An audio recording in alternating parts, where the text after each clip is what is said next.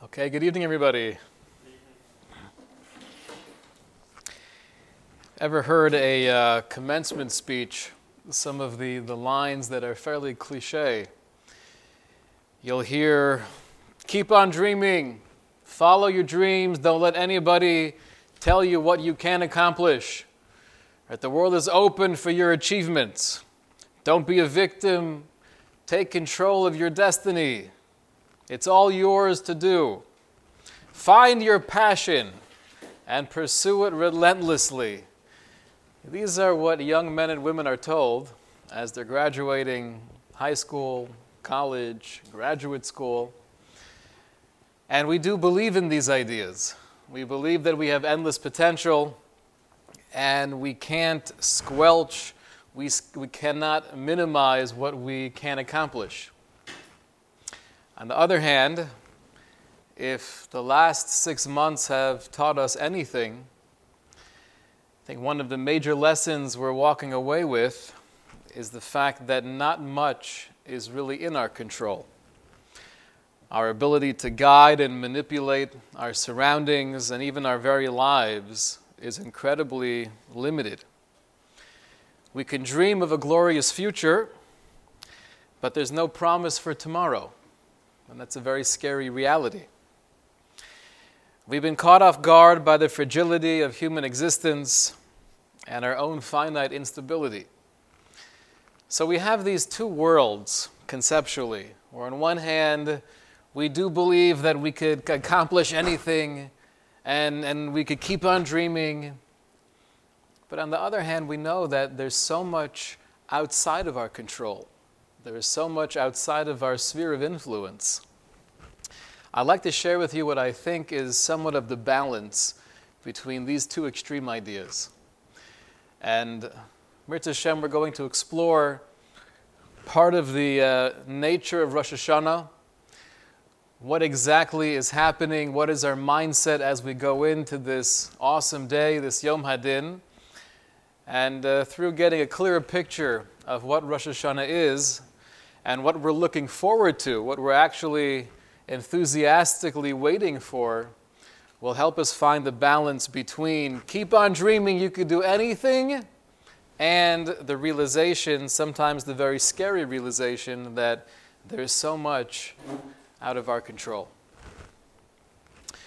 Famously, the Tur, when he starts his discussion on Rosh Hashanah, he says, quoting the Midrashic source, that you would think for most people, if they were going to have some form of judgment, some form of evaluation that would be determining their future, they would have a sense of an overwhelming pachad, of trepidation, of crippling fear. They wouldn't be dressed up in nice clothing, they wouldn't bathe beforehand, they wouldn't shave and take a haircut, but they would be almost non-functional. He says, but Klal Yisrael, Einan Kain. That's not what we do. Rather, Lobshim Levanim, Misatfim Levanim, we wear beautiful white clothing, we shave, we get a haircut, we cut our nails, V'ochlin v'shosin v'smeichin v'Rosh Hashanah. And on the day itself of Rosh Hashanah, the actual Yom Hadin, we're commanded to eat and to drink and to enjoy the Yontif. Where is this simcha coming from? Where is this sense of freedom and celebration coming from? Lefisha Yodin shekadosh baruch hu yaseh lehem nes. Because we know, Lefisha hem yodim, we know, we have a certainty, we have a clarity that Hashem will come through for us miraculously. Hashem will do a miracle for us. Now that phrase itself is worthy of a lot of discussion. What exactly does that mean, Hashem will do a miracle? And I'd like maybe to focus more on that idea next week, the miracle of life and what's actually happening during Rosh Hashanah, Aseret Yemei Tshuva, and Yom Kippur. But I think a more basic question is, when we read this piece in the Tur and it's quoted in the Shulchan Aruch, one could ask the question, if the simcha of the Yontif, the joy that we're celebrating as we step into Rosh Hashanah and during Rosh Hashanah, is the fact that We're Yodim. We know that HaKadosh Baruch Hu will pull through for us. And we assume that means, in the famous analogy of the Gemara, we have the Sefer HaChaim and the Sefer HaMavis. We know that Hashem will inscribe us in the book of life. And therefore, we're besimcha, we're happy. There are so many righteous people. And we think back to this year itself. We think back to the thousands upon thousands of people who have been impacted, who have lost loved ones, whose lives will never be the same based on this horrific pandemic. And we're definitely not out of the woods as we sit here with masks on. So how do we have this sense of confidence, this feeling of bitachon, that I know Hashem will inscribe us in the book of life, that He'll do a miracle for us? There are so many tzaddikim, there were so many gedolim, there were so many great, great Torah giants who perished just this year. So where does that feeling come from? How do I know it will be different for me? I'm no better than anybody else. The truth is, the Shlah articulates this question beautifully. He says, Ki eicha nachnu yecholim lios betuchim sheyase lanu neis v'nizka b'mishpat.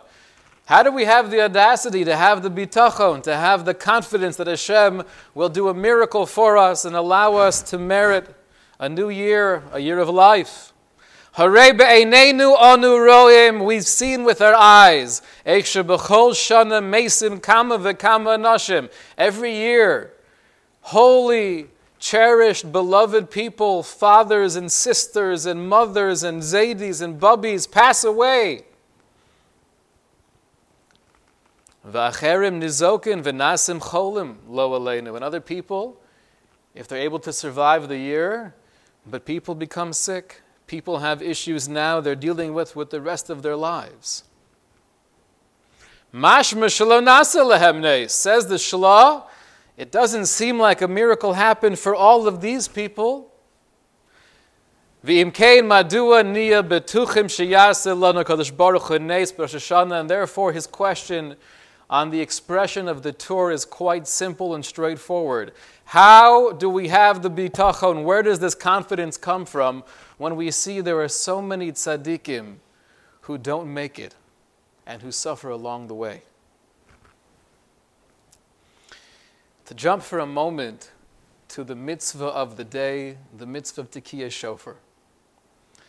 So in the Torah's expression of describing what is the name of the holiday, what do we call Rosh Hashanah in the Torah? So it tells us that on the 7th month, on the 1st of that month, the month that we know as Tishrei, that'll be a Shabboson, that'll be a Yom Tov, Zichron Trua Mikre Kodesh. The Torah is encapsulating the day of Rosh Hashanah, calling it a Zichron Trua, a day where we commemorate the blasts of the shofar. That's Zichron Trua.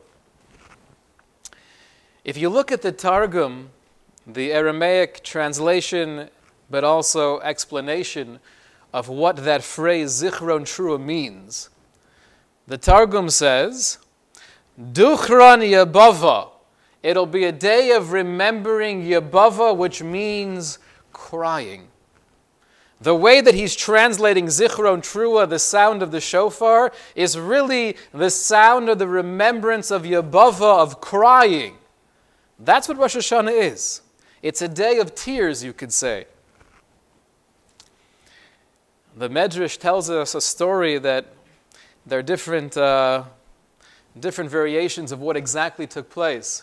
But I'll share with you what it says in the Medrash Rabbah and Vayikra, where it speaks about the death of Sarah Imenu. It tells us that we know that when Avram took Yitzchak to the Akedah, he brought him up the mountain, Uvona Mizbeach, and he built an altar, and he set up the wood, and he got the entire Mizbeach ready, V'natal es hasakin l'shachto, and in the dramatic scene, he takes his knife, to slaughter his son, ve'elulei shekaro malach min hashamayim, but if not for the angel calling forth from heaven, telling him, don't touch the son, don't touch your boy, hayin nishchat, we know that Yitzchak would have been shechted. He would have been killed by his father.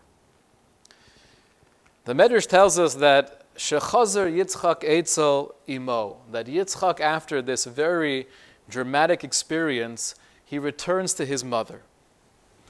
Va'amra lo, an hayisabri, and she says to her beloved son, where have you been? I told you to be home by 10:30. It's already 11:45. I was worried sick about you. Where have you been? So Amr lo, Yitzchak says to his mother, and at the time you have to remember he was 37 years old. He wasn't 18. So he was a pikeach. He had a lot of wisdom. How does he respond to mom? You should know, Natlani Avi, that my father took me and he brought me to the mountain and he tied me down on the Mizbeach, and it was pretty close because I was right there. The knife was in the air, and I thought that was the end. I was ready. I was accepting the din. Ravai al brid the revosa. So Sarah cries out and she says, Oy vey, I can't believe this actually happened to you. Ilulei hamalech kvar yisashachot. If it wasn't for the angel calling out from heaven, telling my husband, telling your father not to go through with this, you wouldn't be here right now. Amr la'in. And Yitzchak said, that's exactly what I'm saying, Mom. That's what happened. Be'oso shah, at that moment, when Sarah realized what Yitzchak had been through, tzovcha shisha kolos, she cried out 6 times. Keneged shisha tekiyos, corresponding to the 6 tekiyos, the 6 times we blow the shofar. Now we know we actually blow shofar how many times? A lot of times. But how many times do we actually need from the technical Torah obligation? Really 9 times. If we knew exactly what the Torah wanted us to be blowing, it would be 9 kolos. Yet here it says, she cried 6 times, corresponding to the 6 kolos, the 6 sounds of the shofar. Amru lo hispike es hadavar ad shemesa, and after crying, after being so overwhelmed by that news and the realization that she came this close to losing her only child, she passed away. When Avram heard about this, so obviously he was devastated. This was his wife of so many years, so many decades, working together, revolutionizing the world together. But part of him was nervous. If it ended like this, maybe there was something wrong in the process that led to this terrible fatality. Maybe there was something off in my machshaved, my intention during the Akedah, and Hashem had to comfort Avram, and he said, don't worry, quoting the pasuk in Koheles, Leich echel besimcha lachmecha, go eat your bread with joy. So the whole Chazal is extremely troubling. This was the end of Sarah Imenu, one of the greatest women ever to walk the face of the earth. The human being that literally transformed the world together with Avram Avinu. She was the Akeres Abayis. She was the support of everything that he was able to do. She herself was willing to sacrifice everything. Davening with kavana atzuma to finally have a child at 90 years old, being zocheh to have a child. Looking forward to creating a whole new reality, an understanding of Hashem Echad. One of the greatest prophets ever to live. We know from Rashi that her nevuah was greater than the prophecy of Avram. It just doesn't seem fair that she would die in such a tragic way. This was her end? This was the demise of Sarah Imenu? And you also have to ask, what was Yitzchak thinking? If she was that emotional, so clearly he would have been aware of the fact that she would take it in a pretty harsh way. So why do you have to get into all the details? Present it differently. You should do a similar trick to what they did with Yaakov when they were trying to explain that Yosef is still alive. Get someone to make up a song, right? Why would he present it like that? And I think the third issue we have to address, just trying to understand this particular Chazal, what in the world does her crying 6 times have to do with the Tekiyos on Rosh Hashanah? With the sounds of the shofar on Rosh Hashanah? That's what we're commemorating? Right? We get together, we have a mitzvah deraisa Torah obligation to blow the shofar. For what reason? To remind ourselves of the terrible, horrible death that Sarah died as she was grief-stricken over the possibility of her son not making it. What in the world does that have to do with Rosh Hashanah? The Avudraham, one of the great commentators, tells us, but this is why we blow the shofar on Rosh Hashanah.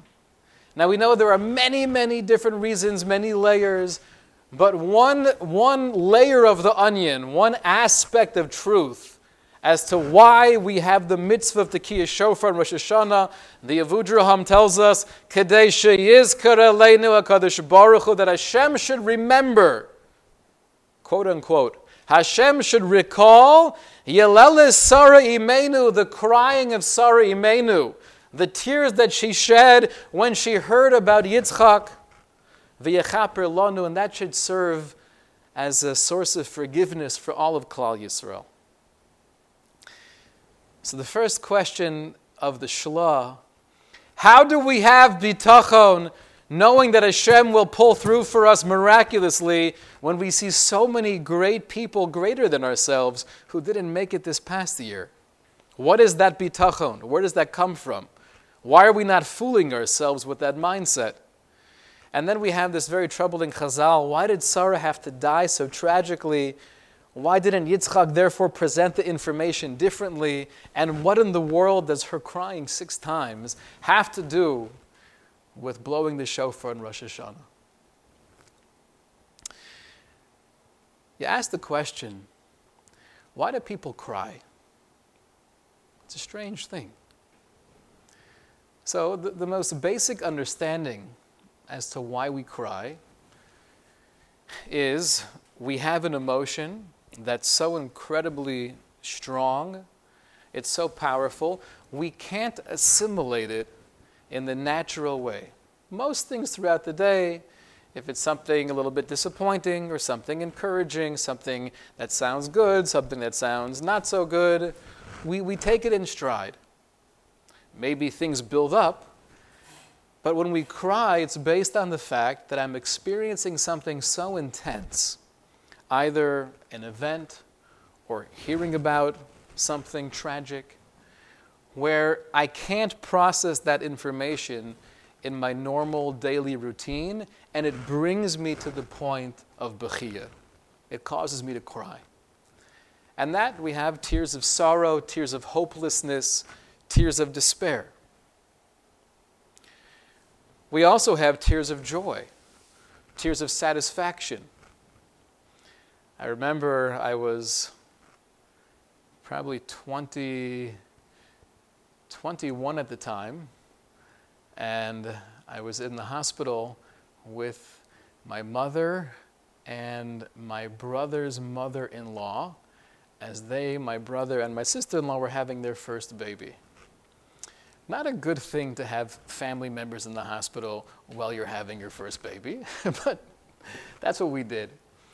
And it was a long ordeal. I remember waiting in the lobby with my mother and my brother's mother-in-law, and hours were going by, and then finally I get a text. And this was this is before the dumb phone. So it was a really dumb phone, and it was actually a picture of my first nephew. And it was the ugliest little thing I've ever seen in my life. And I wasn't sure, should I show this to my mother? Maybe I'll just hide the picture. And Baruch Hashem, he was actually much cuter in person. But as I was there, and you could hear from the different rooms, you could hear the giving of birth, screaming of mommy, doctors encouraging, and then you hear a little cry of a baby. And that brought me to tears. These are people I've never met before. I can't even see who they are, but it's that awesome reality that could be overwhelming. We had recently, when my son was 5, so Friday night, we have a couple different zmiros we usually sing, and often we'll sing Menucha v'Simcha. And there are a couple different nigunim there, so we often do one particular melody, and as the melody is ending, it actually goes beautifully into the Mordechai ben David song, Someday We Will All Be Together. So we kind of started that new custom. As Menucha v'Simcha is ending, we go into Someday We Will All Be Together. So we're doing this. And my son, who was 5, tells my wife, whenever they sing that song, I cry a little bit. That's from a 5-year-old boy. So there's tears of despair and hopelessness, but there's also tears of joy or just being overwhelmed by a moment, or tears of satisfaction or fulfillment. Death itself, when someone passes away, that could also be based on a sense of hopelessness, a sense of giving up, right? I'm no longer fighting, it's not worth it, and therefore almost allowing themselves to pass on. If you speak to people who work in hospice or nurses in general, they'll tell you oftentimes the family almost has to give permission for the parent or the grandparent to be able to let go and move on and transition to the Olam HaEmes.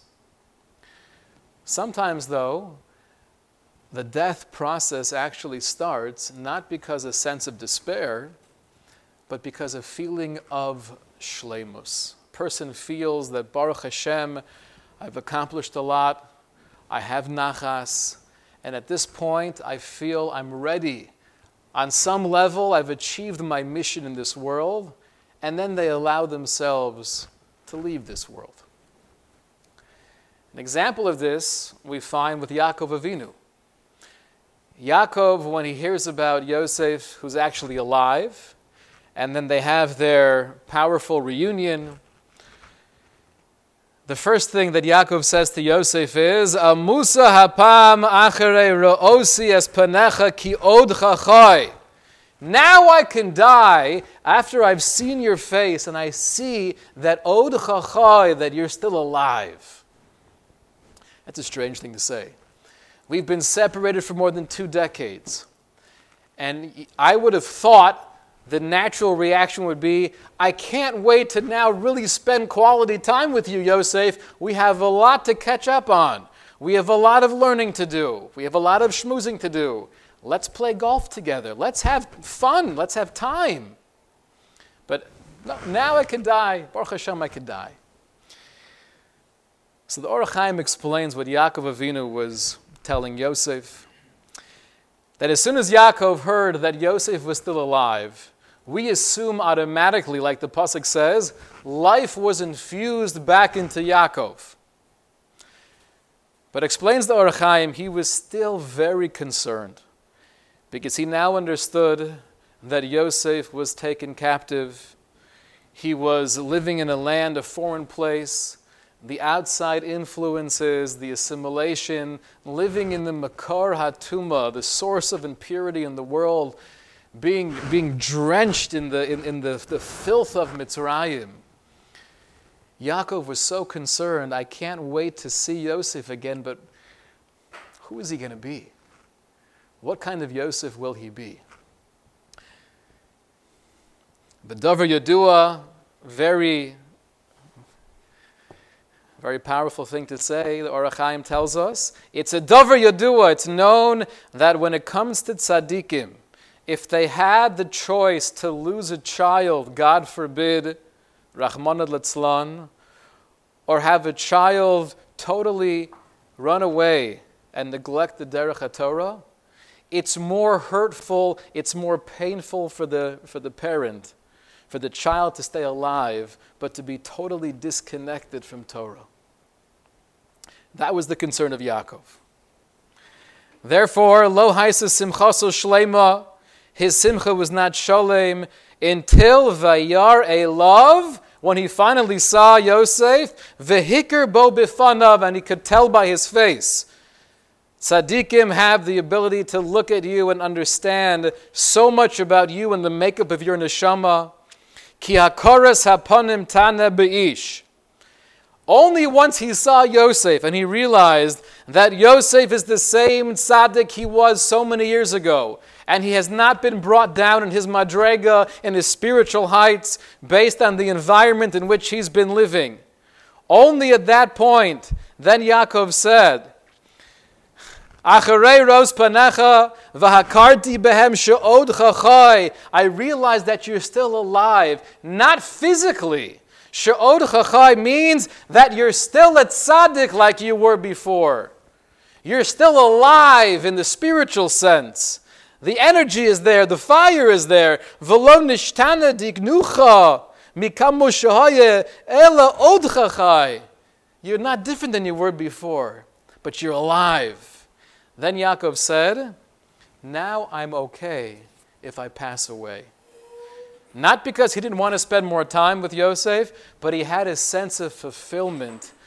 Baruch Hashem, I feel like I was Makayim. I did my shlichus. I accomplished what I had to accomplish, and I'm okay leaving now. The Tzitz Eliezer, who was the great Rav Eliezer Waldenberg, one of the great poskim of the 20th century, he was the head halachic advisor to Shaarei Tzedek Hospital in Eretz Yisrael.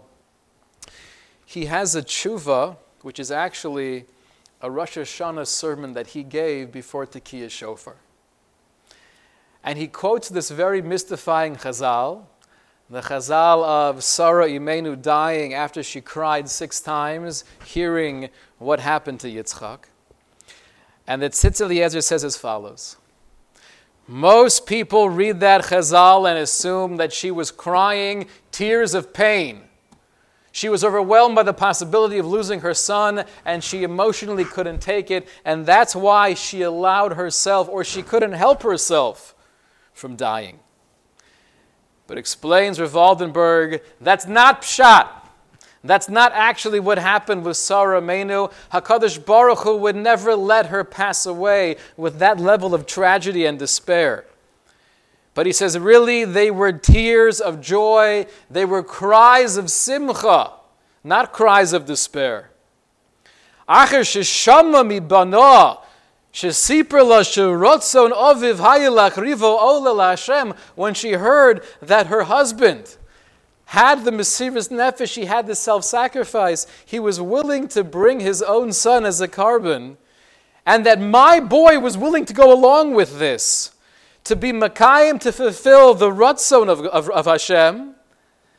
She realized that that second, I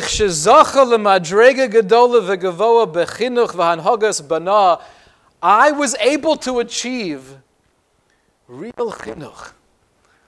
Right? Education. My son is living the dream.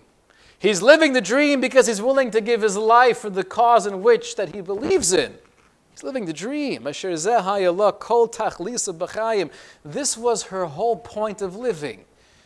She didn't care about life just in order to have another opportunity to go out to eat, or one of the other many pleasures of life. Those were all wonderful things that she enjoyed. But she had a total laser focus. Macho vaso ba'olamo. What am I doing here in this world? It's to create a new generation of people who will share Torah with the masses. What does Torah mean in a time of Avram and Sarah? So we know there are 3 basic pillars of faith, right? The Rambam has 13. But theoretically, like the Sefer Ikrim tell us, as do others, you could take the 13 major principles and distill them down to 3. Number 1 is that there's a HaKadosh Baruch Hu, there's a God in the world who created and who sustains, who infuses life every second. Number two is that there's schar v'onesh, there's hashgacha pratis. Hashem is involved with our lives. What we do matters. There are consequences to our actions.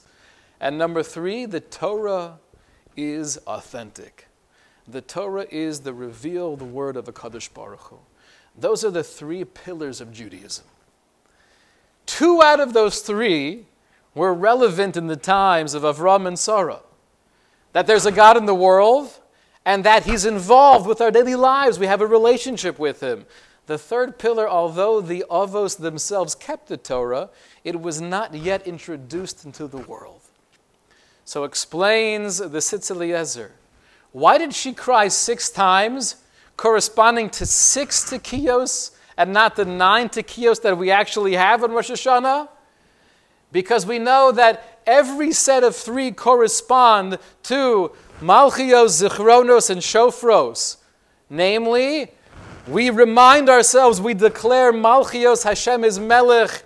We believe wholeheartedly that it's Einod Milvado. That belief that we have today, that we nurture and we pass on to our children, that was developed by Avram and Sarah. 3 of her cries were corresponding to the 3 tekiyos of Malchios. 3 of her cries were corresponding to Zichronos, that we don't just believe there's an aloof creator, but a Kadosh Baruch Hu is intimately involved with every aspect of my life, every challenge, every triumph. Hashem is there with me.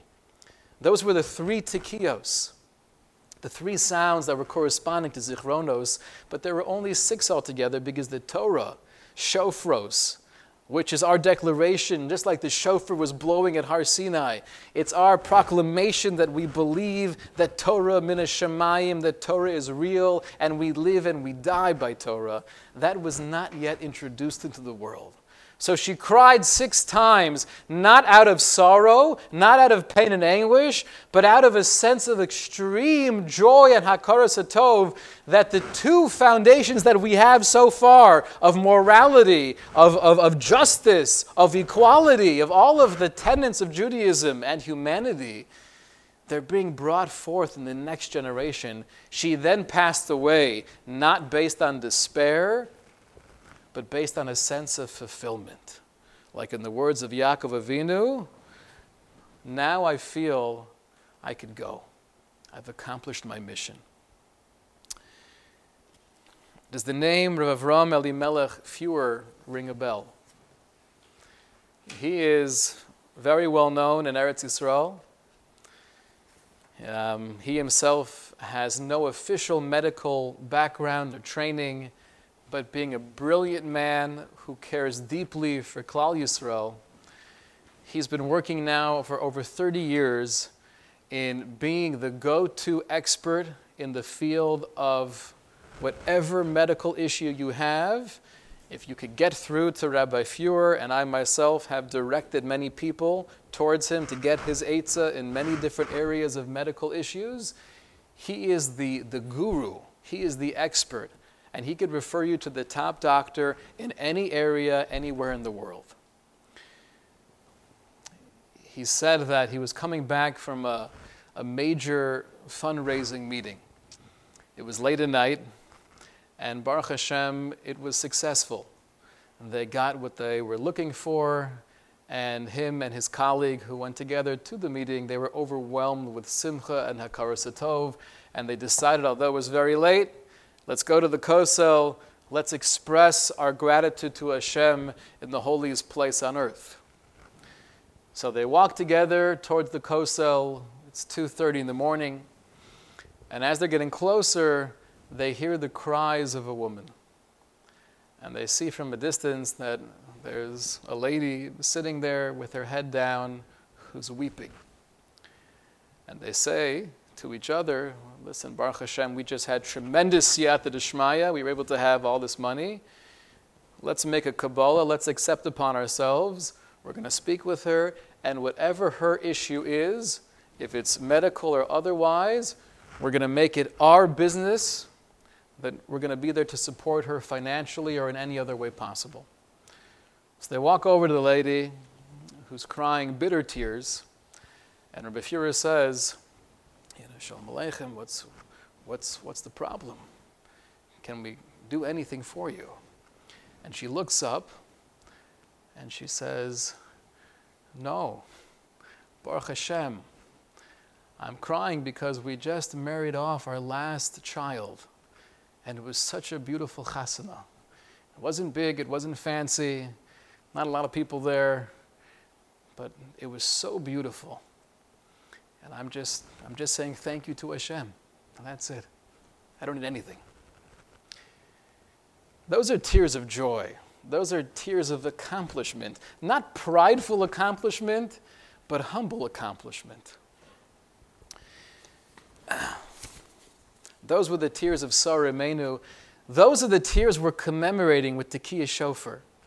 We blow the shofar, and we're not crying out of despair, but we're crying at Kadosh Baruch Hu. We want to be able to accomplish. We want to be able to come closer to you. We want to excel in our avodas Hashem. We want to live, not just for the sake of living, but because otherwise, if I'm not alive, I can't stand before you. I can't sing to you. I can't be an Eved Hashem. That's why we want to live.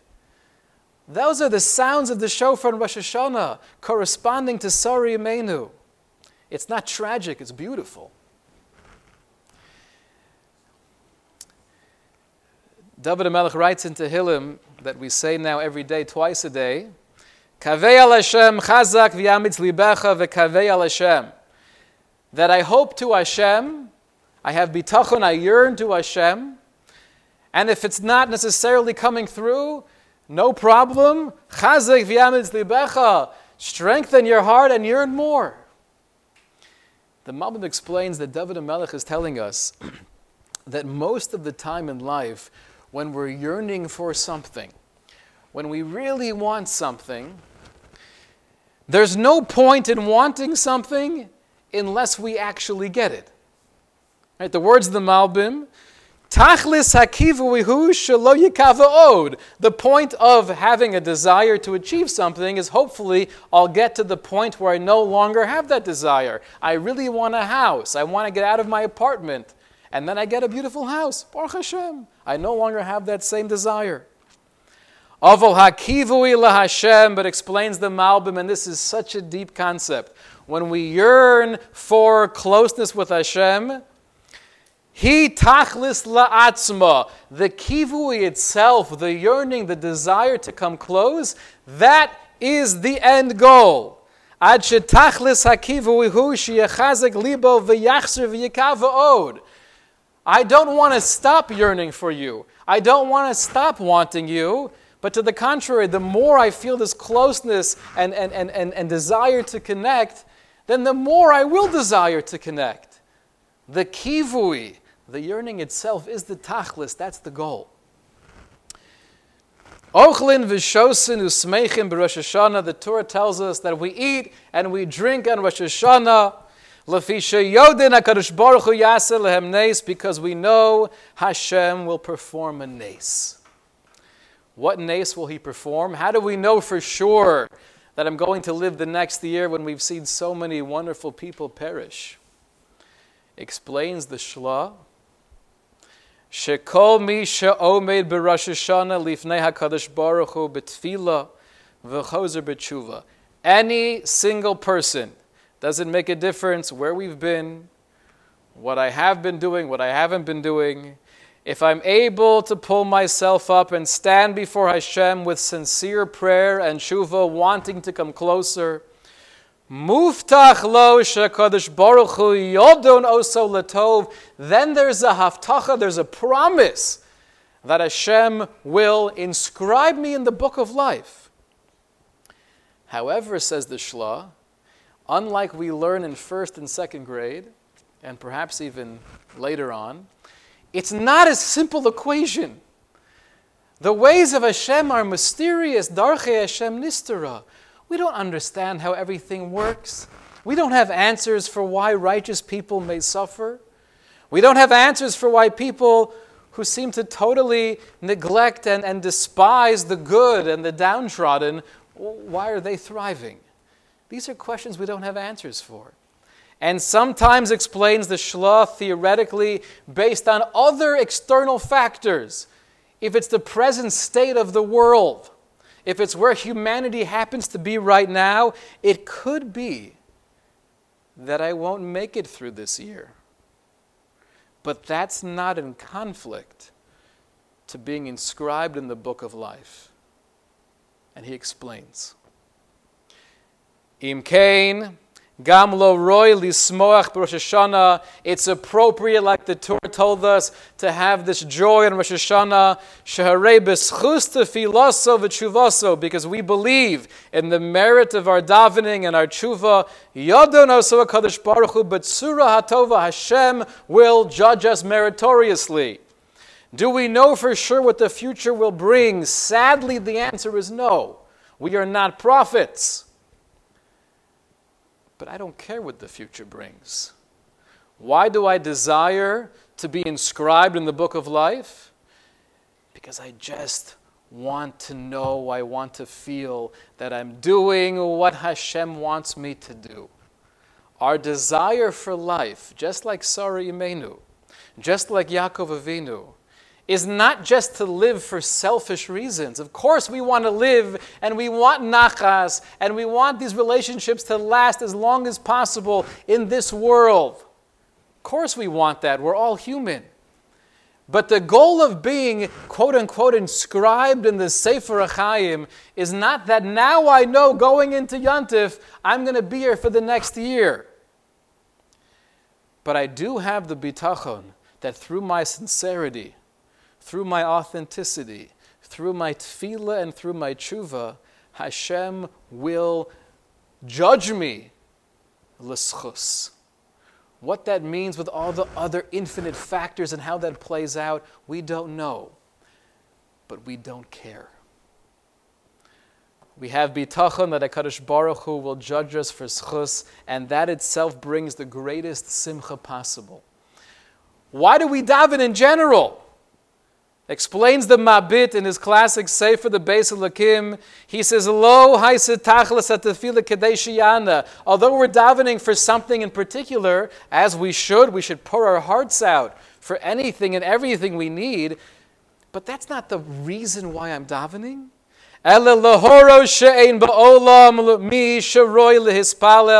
But I am telling myself, I'm proclaiming that there's nobody else here that could help me or hurt me. Ela lekel yisborach. I know that you are the source of everything, and that's why I'm turning to you. Ulahakir shuhu choser mikol v'chol. And by davening, I'm reminding myself that there's no such thing as status quo. And whatever brachas we have now, there's no guarantee they're going to be here for the future. So I turn to you, Hashem, because it's all from you. It's Einod Milvado. There's nothing else besides you. But not, concludes the Mabit, not that I'm only davening for this particular thing. If theoretically I would know before davening mincha that the one person that I'll be davening for, or the one thing that I'm really wanting, I know will not come true. Hashem will not answer my prayer in the affirmative. Do I daven any differently? Do I not ask for that thing? No. Daven and pour your heart out, because the goal of the tefillah is not just, I hope I get that thing that I want. It's the connection with Hashem. It's the kivui. It's the yearning itself. Therefore, we go into Rosh Hashanah, regardless of how much preparation we have until now, but we have a strong sense of bitachon. As long as we're sincere and we're genuine, HaKadosh Baruch Hu will look at us in a positive way, saying, yes, you fulfilled your mission. You're doing an amazing job. What will happen in the future? We hope only the best, and that's our tefillah. We should only be zocha to a year of bracha, a year of hatzlacha, a year of simcha, and a year of refuah, that HaKadosh Baruch Hu should protect all of Klal Yisrael and protect the entire world from so many things that are causing us danger and fear. We should be zocha to go in with a sense of bitachon and have a wonderful, meaningful yontif. Shkoach.